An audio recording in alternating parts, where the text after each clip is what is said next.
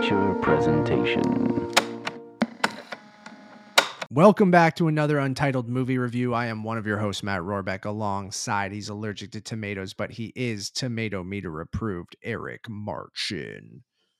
Matt, it's gonna be May. Yeah, Mei Lee. Today we are reviewing Disney Pixar's Turning Red, directed by Domee Shi, and being released on March 11th on Disney Plus worldwide. Some theaters in certain countries if you don't have Disney Plus. But it is what is this? The fourth Pixar movie, third in a row that is going straight to Disney Plus. So Luca, Soul, Onward had a limited theatrical release, but so this will be the third in a row, fourth if you include Onward, which went to Disney Plus pretty quickly after its theaters because it was shut down. Yeah. So, which is an interesting thing to talk about. Well, maybe at sometime during this we will talk about that, but and what they plan on doing with Lightyear.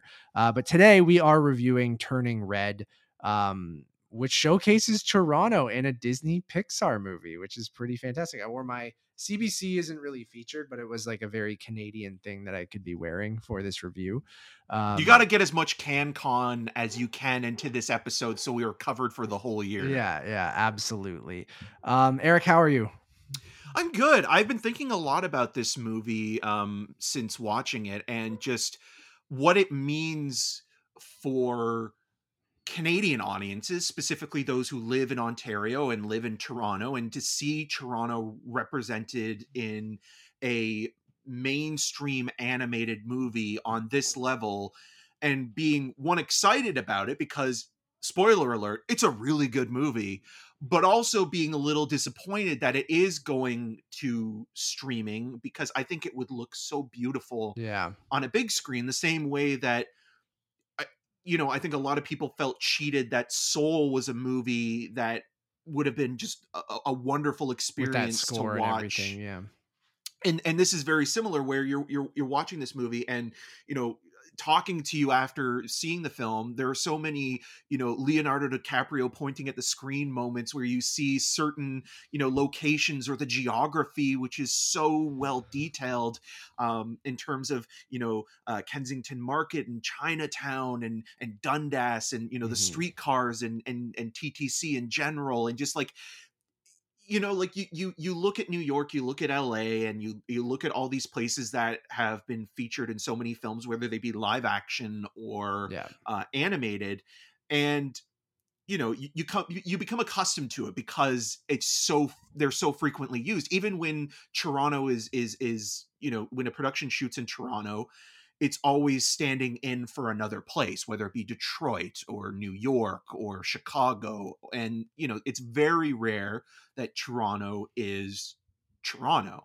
And Domee Shi's Bao, the short animated film in which he won the Oscar for, featured both San Francisco and Toronto in that as well, and also feels like this beautiful continuation of a story about coming of age, but also finding autonomy and being yourself. And this is specifically also focused on the parent-child relationship and the child becoming a teenager and hitting puberty. And that's another thing that we will be talking quite a bit about, is that Pixar hits puberty. This is a literal period piece. It literally is. Yeah. Place in 2002, but it actually has the conversation of what the body goes through and during what puberty, yes, and for young girls, and becoming women. And the metaphor is there with this plot of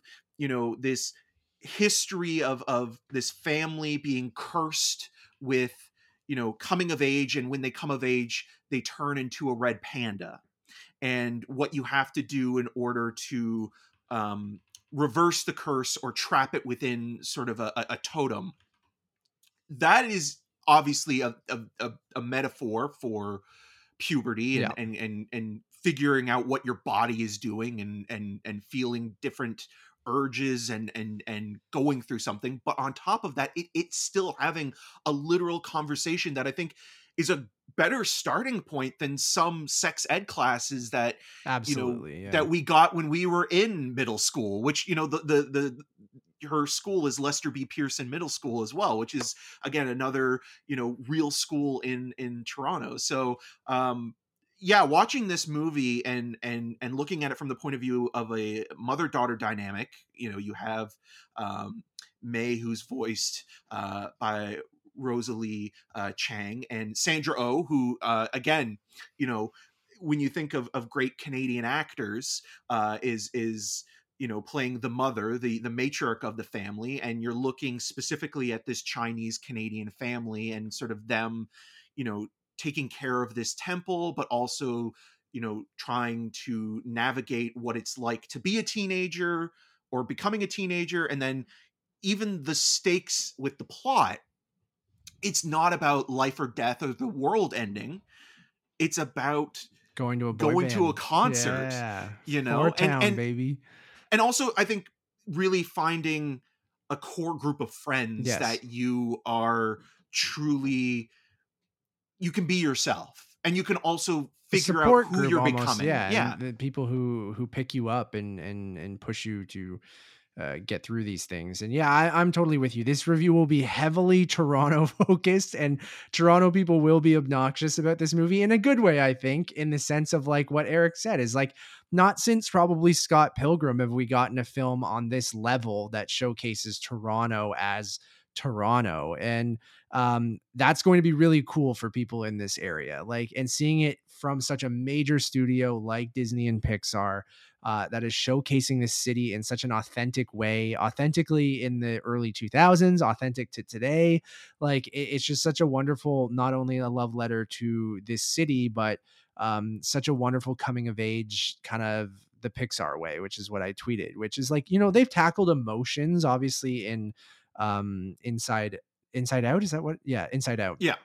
Well, even Soul, right? And Soul, they've tackled all that kind of stuff before. But I think, and something you brought up, Eric, and we've been talking about it, it's such an individual look at, becoming a young woman and going through puberty, that like, and discovering femininity and friendship and family. And I just thought it was such a wonderful look at all of that. And yeah, there are surprising things where you can't believe, I'm like, oh, they're talking about her getting her period, which I don't even think you really see tampons. Yeah. You which see, like, it's a unheard of in an animated movie, let alone just in movies about young women in general. That is just like, that was shocking in like the most wonderful way of just going like, holy shit. Okay. Like that is so great that they're talking about these things. And yes, the metaphor is, overt and is, about puberty and all those things. But I mean, I think it works in the context of this movie. It has that fantastical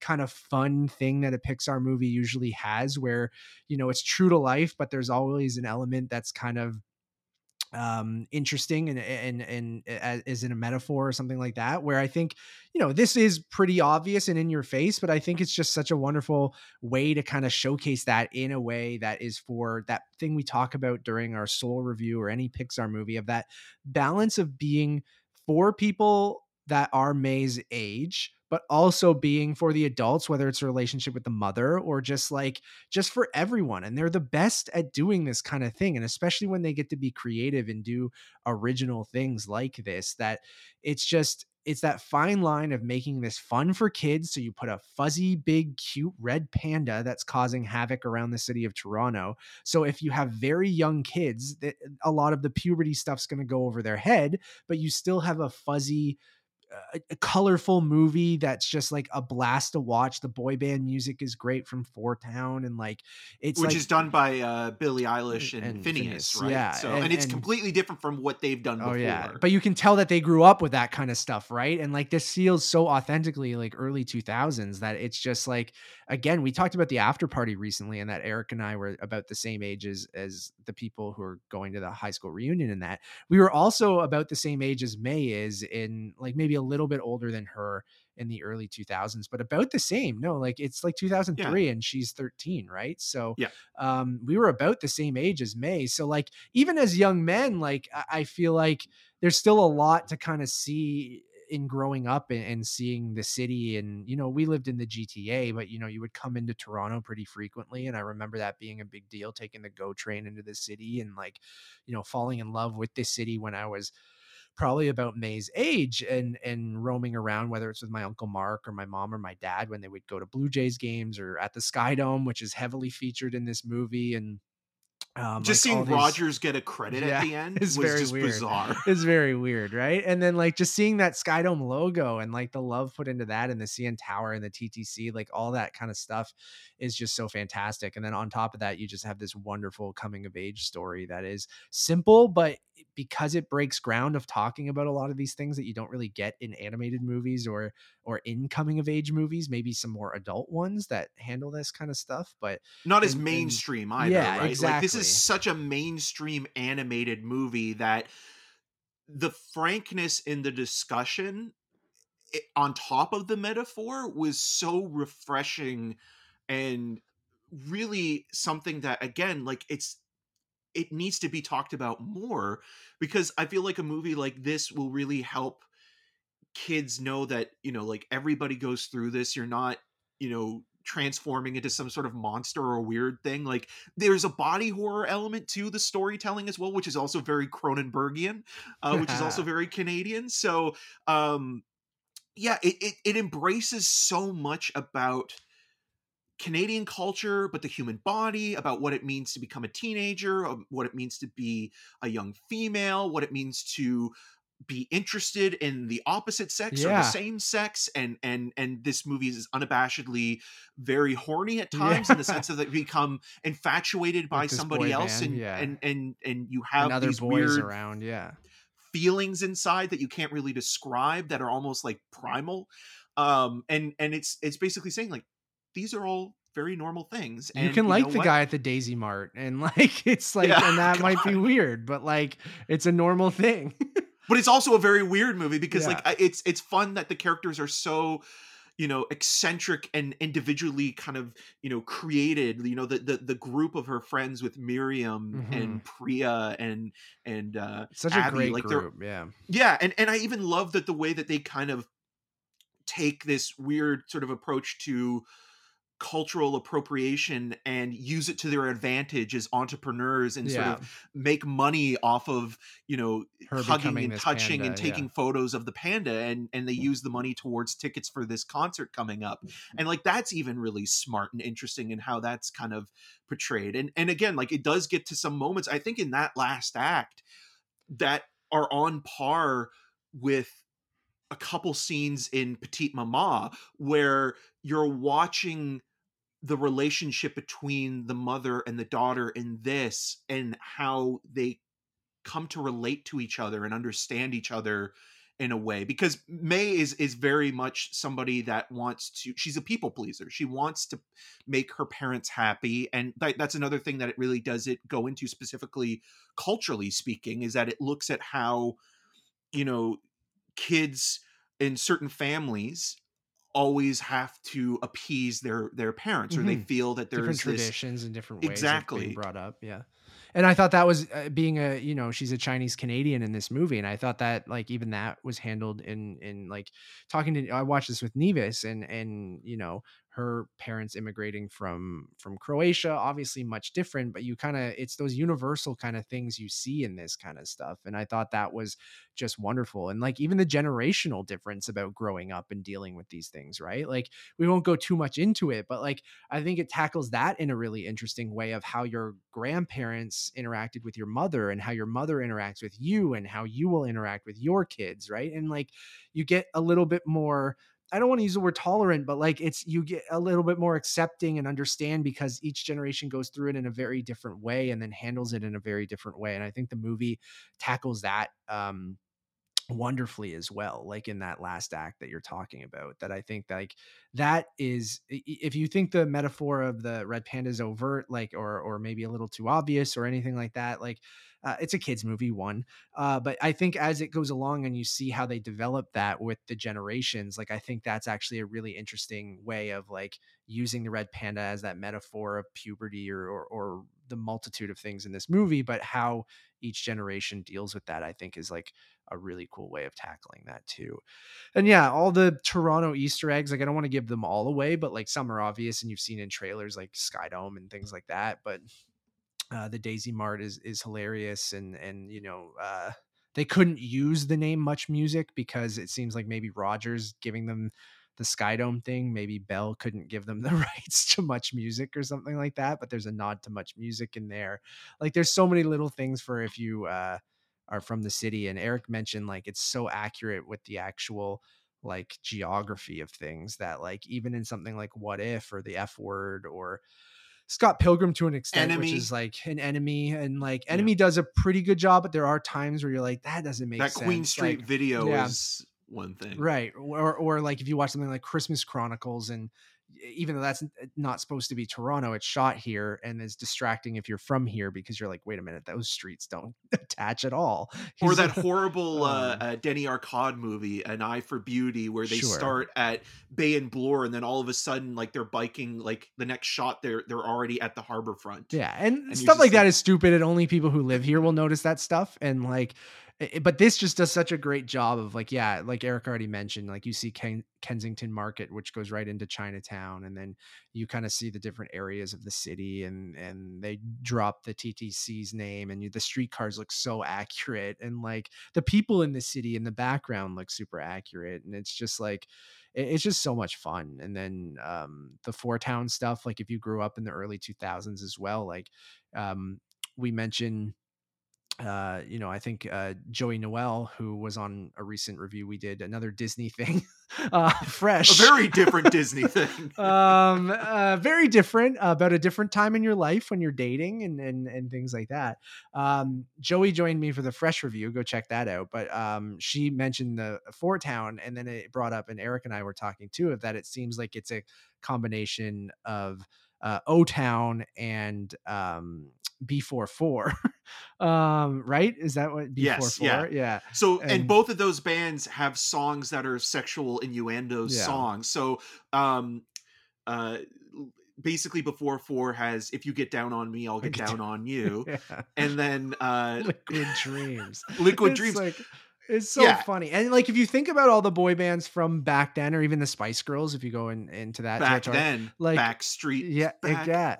And like they were the horniest songs, right? That were always about things that almost went way over our heads as kids, but like kids were the ones adults that were looking at it as like, this is like lewd. And then but we're singing it not even really knowing what it's about, and I think they really capture that with Four Town. And like it's not as lewd obviously as some of those songs are not as like descriptive in the way that like they talk about their tummies and stuff in the song, which I think was really funny. And like I forget what the one lyric, but you guys can listen to it on streaming. And but it's still very much very playing in the same and, ballpark as a lot of these boy and girl bands of great jokes about them too. Like there's some, and I keep making the joke that there would be like this weird version of putting the two together, but Turning Red and Red Rocket. But Red Rocket also kind of is an interesting connection with just how it uses the early 2000s in terms of the not just the aesthetic, but as the main character's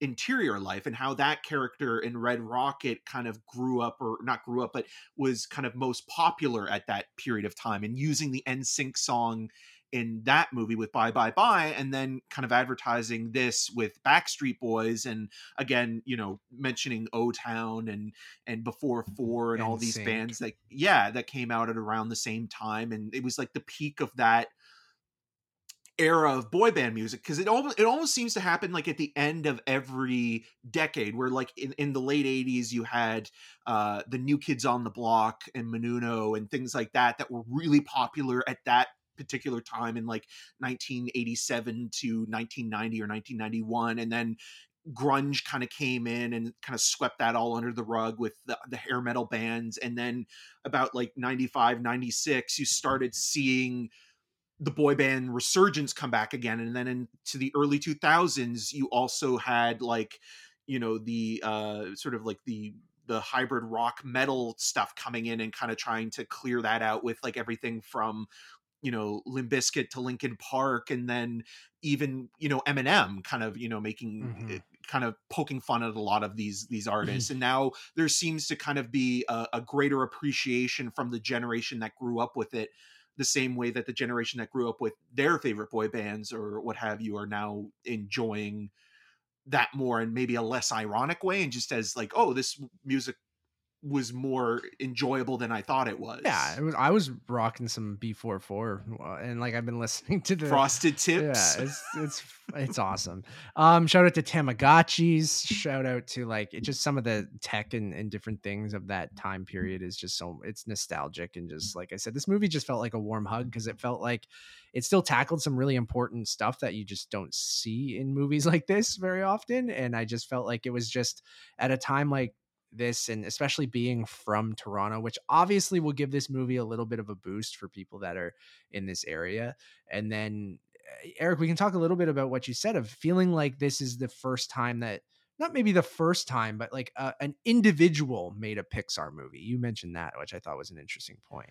Yeah, so I really do feel that like with Domee Shi and Julia Cho, who are Domee Shi directed it and co-wrote it with Julia Cho, like it kind of feels like it's more of a singular vision than a group of like obviously it's still very much a collaborative effort, but I always remembered as a kid, after Toy Story came out, there would always be these trailers for the next Pixar movie, especially when you got to films like Ratatouille and WALL-E, where it would be like, oh, like Andrew Stanton and I, or Brad Bird and I were in a restaurant 10 years ago talking about the initial concept of this, and this is how it kind of grew out of that.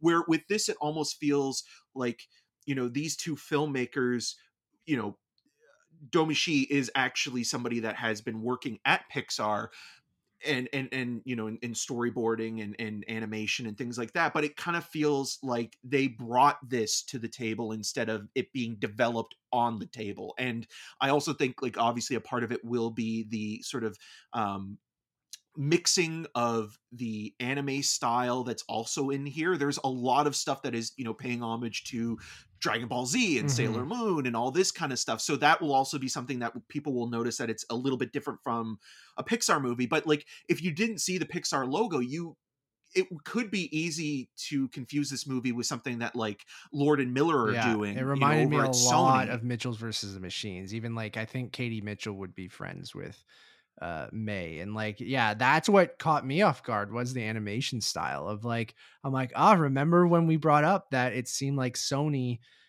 finally found their voice when it came to animation with the Lord and Miller stuff, with the kind of mix of hand drawn and CG and things like that. And you can kind of, not saying that they were influenced by those like Spider-Verse and Mitchell's versus the Machines, because this would have been made probably at the same time as Mitchell's versus the Machines. But well, Domee Shi did say that like because I watched the press conference, says that anime specifically for like Sailor Moon, which makes sense because like there are things in there that like if you watched anime, I mean, at any time, but specifically in the late 90s, early 2000s, certain expressions, especially when it comes to like embarrassment or awkwardness, were like is the very single much sweat kind of, so it gets that perfectly. Totally. And it melds well together. It does. It just didn't feel disjointed in any but way. you haven't seen that in a Pixar movie, right? And to your point, it was more in Spider-Verse and Mitchell's versus the Machines. So like, I really think that's interesting that Pixar is able, you'd think that there's such a machine like you're talking about, that it's just like, we know how to make people cry or feel an emotion, or we have this down to a science of how we can make these really, really great animated films. And they all kind of look gorgeous, but similar, even though very unique depending on what the property is or what they're talking about. But like, this was the first time where I'm like, oh damn, like you get some hand-drawn stuff in there, you get some of those anime influences, like they're being a little bit more playful with the animation, which I think is really interesting. And I do think that that is a testament to Sony kind of pushing them a little bit, because I feel like they were, on their own level, like no one could really touch them. The only things that were other Disney stuff that was from just Disney animation proper. So now you have someone coming in and doing a style that feels completely unique, and you're seeing some of those influences, whether they come from the anime or they kind of go, oh, Spider-Verse was cool. that beat us at the Oscars. So, or Mitchell's versus the Machines this year. So, yeah, or last year. And it represents the Yeah. character so well because it's messy and awkward and tonally just at times is this weird sort of like it can be comedic, but it can also be dramatic. And I think it reflects who May is as a person. And I think that that's really important that it's coming from somebody internally, externalizing those feelings and, talking about them and also going through them and you're experiencing the world from this character's point of view. And yeah, obviously, something like Inside Out had some experimental moments in that movie, but this really does almost feel like Pixar like bought this instead of like, made it in-house. Like it's just so unique and richly defined by character more so than even plot, which Pixar is very good, as you mentioned, with kind of almost like that assembly line, kind of putting things together, kind of building algorithms that they know will kind of hit and when and work, and they've done that for decades now. But this does feel like Pixar really went outside of their own comfort zone and did something truly special and just hard to kind of say that like this like it's just its own thing, and that's kind of what I love about it. Yeah, and I've sat on it and even become more higher even talking about it, because I think if I was gonna criticize the movie at all, I think right when it ended, I was like, that was really cute. I loved a lot of the stuff that they tackled. I love the Toronto stuff. Did it to me, I'm like, was it top tier Pixar? And I think after talking about it with you and thinking about it we saw it over a week and a half ago, that I think it's in the conversation of that upper tier.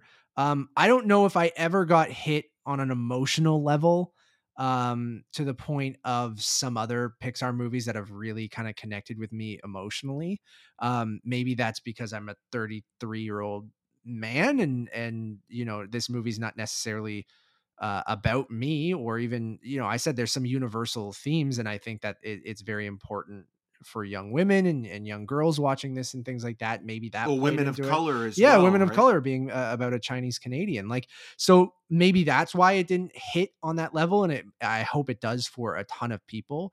I think when it finished, I was like, you know what, 4 out of 5, thought it was really good.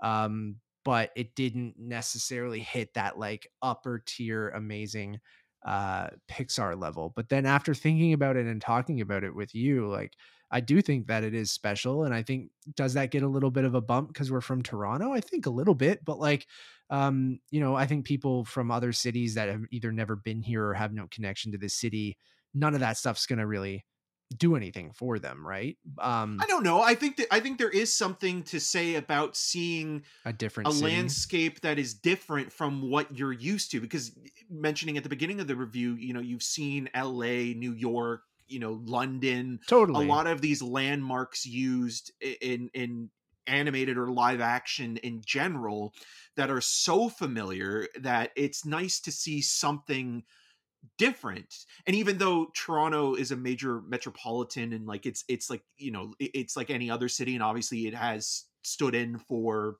all those other places that I've mentioned in the past, maybe with the exception of London, but it's just nice to see something that truly is embracing what it means to be Totally. Canadian, Totally, and what dude. it means and what it means also to be Canadian in the sense of a melting pot, Yeah. and to be diverse and Multicultural. Yeah. and multicultural. Yeah, like it's that, like that's why this movie I think is so, it's just such a unique experience. And like again, like it's hard to kind of like like I almost feel it's like weird to classify it as a Pixar film No, because I it know, almost but feels I mean, like it's it's natural though outside of too, that. right? But Yeah. I think that is natural, and like, uh, because it is from that studio, and even if it does feel completely different. But yeah, I agree with you that, like, New York has its vibe for its culture and people that it showcases, right? And I hope this starts something with a Toronto as a location that has its own vibe of being that melting pot and that multicultural kind of city, because I think this movie does a great job without like hamming that and shoving it in your face. Like,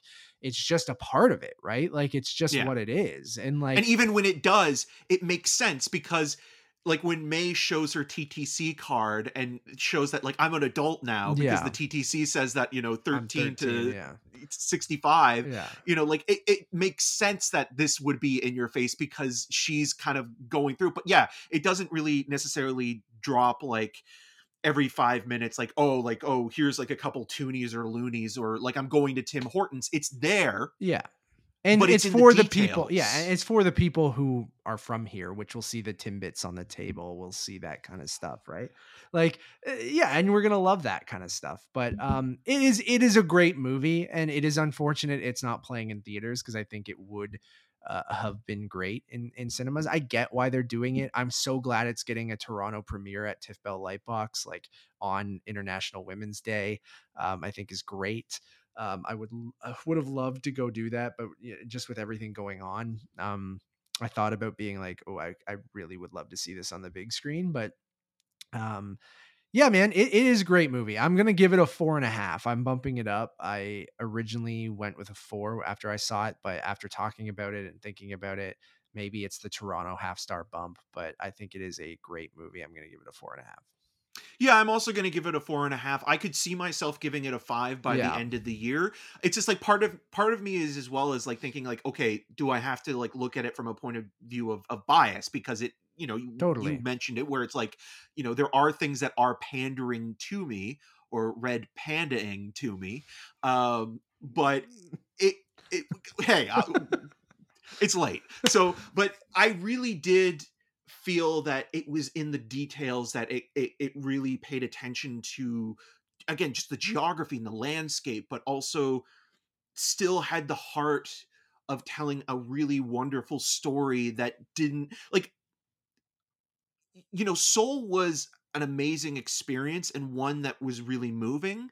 But I feel with Luca and some of their other stuff more recently, it's been kind of almost like the kind of Pixar you just expect. Yeah. Like the kind of like, oh, we're just doing this to kind of like fill a quota.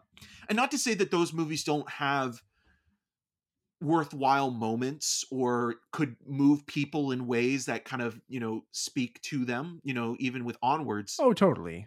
It just kind of felt like there was this wane where, Pixar started as this company that was like, okay, we're telling original fresh stories and we won't really do sequels. And then Toy Story 2 comes up, but Toy Story 2 is a great movie. And then it's still like, okay, we're doing stuff that like people can remember from their childhood that both adults and, kids can enjoy, Monsters Inc., Wall-E, Ratatouille, the exception of the car movies, which truly are for children. And it just, at some point there, it felt like they just kind of like lost track a little bit. And I think it's just they became so popular. It's the same thing with Marvel and Star Wars with Disney after they bought them, right? Instead of doing one movie every couple years, you're now doing 2 movies a year. So that means you're hiring more people, which means your teams are more spread out, and like your ideas, I'm not saying your ideas are watered down or anything, but like I think when you had everyone focused on, one movie, or maybe 2 teams doing alternate, movies or things like that, or I don't know. I'm just not saying that's exactly how it worked, because who knows? I don't work at Pixar, but right. But this doesn't feel like that, because like, again, No. like you almost had this rotation initially where it was like, okay, we're going to have Andrew Stanton direct something, and if he's not directing something, we're going to have Brad Bird, and then Pete Docter, and then John Lasseter, and those were like all the guys. So it's like if one of them wasn't in development on a movie, it would be the other one, and they're all, white guys, and they rotated, doing their thing. Yeah. And I mean, with the exception of John Lasseter, like there seem to be like decent people and what have you, but bringing in, and this is only the second Pixar movie, the first solo one to be directed by a woman, which is kind of surprising. Mm-hmm. So, and with all the complications with what happened with Brave as well. So like, it's almost like they should be bringing in more people or moving up people that have been working there for a long time, because that have unique visions and stuff like that. Yeah. And you saw that with Bao. Different and perspectives. Bao was such a beautiful short that it's like, I almost wish that was like a feature as well, but it's almost like you're getting that as this, companion piece to that. And so I hope Domee Shi continues to Oh make yeah, original movies, because she does feel like a singular voice. But also I hope that Pixar, is looking for great stories to tell from people that maybe don't have their stories shown every day. I totally agree.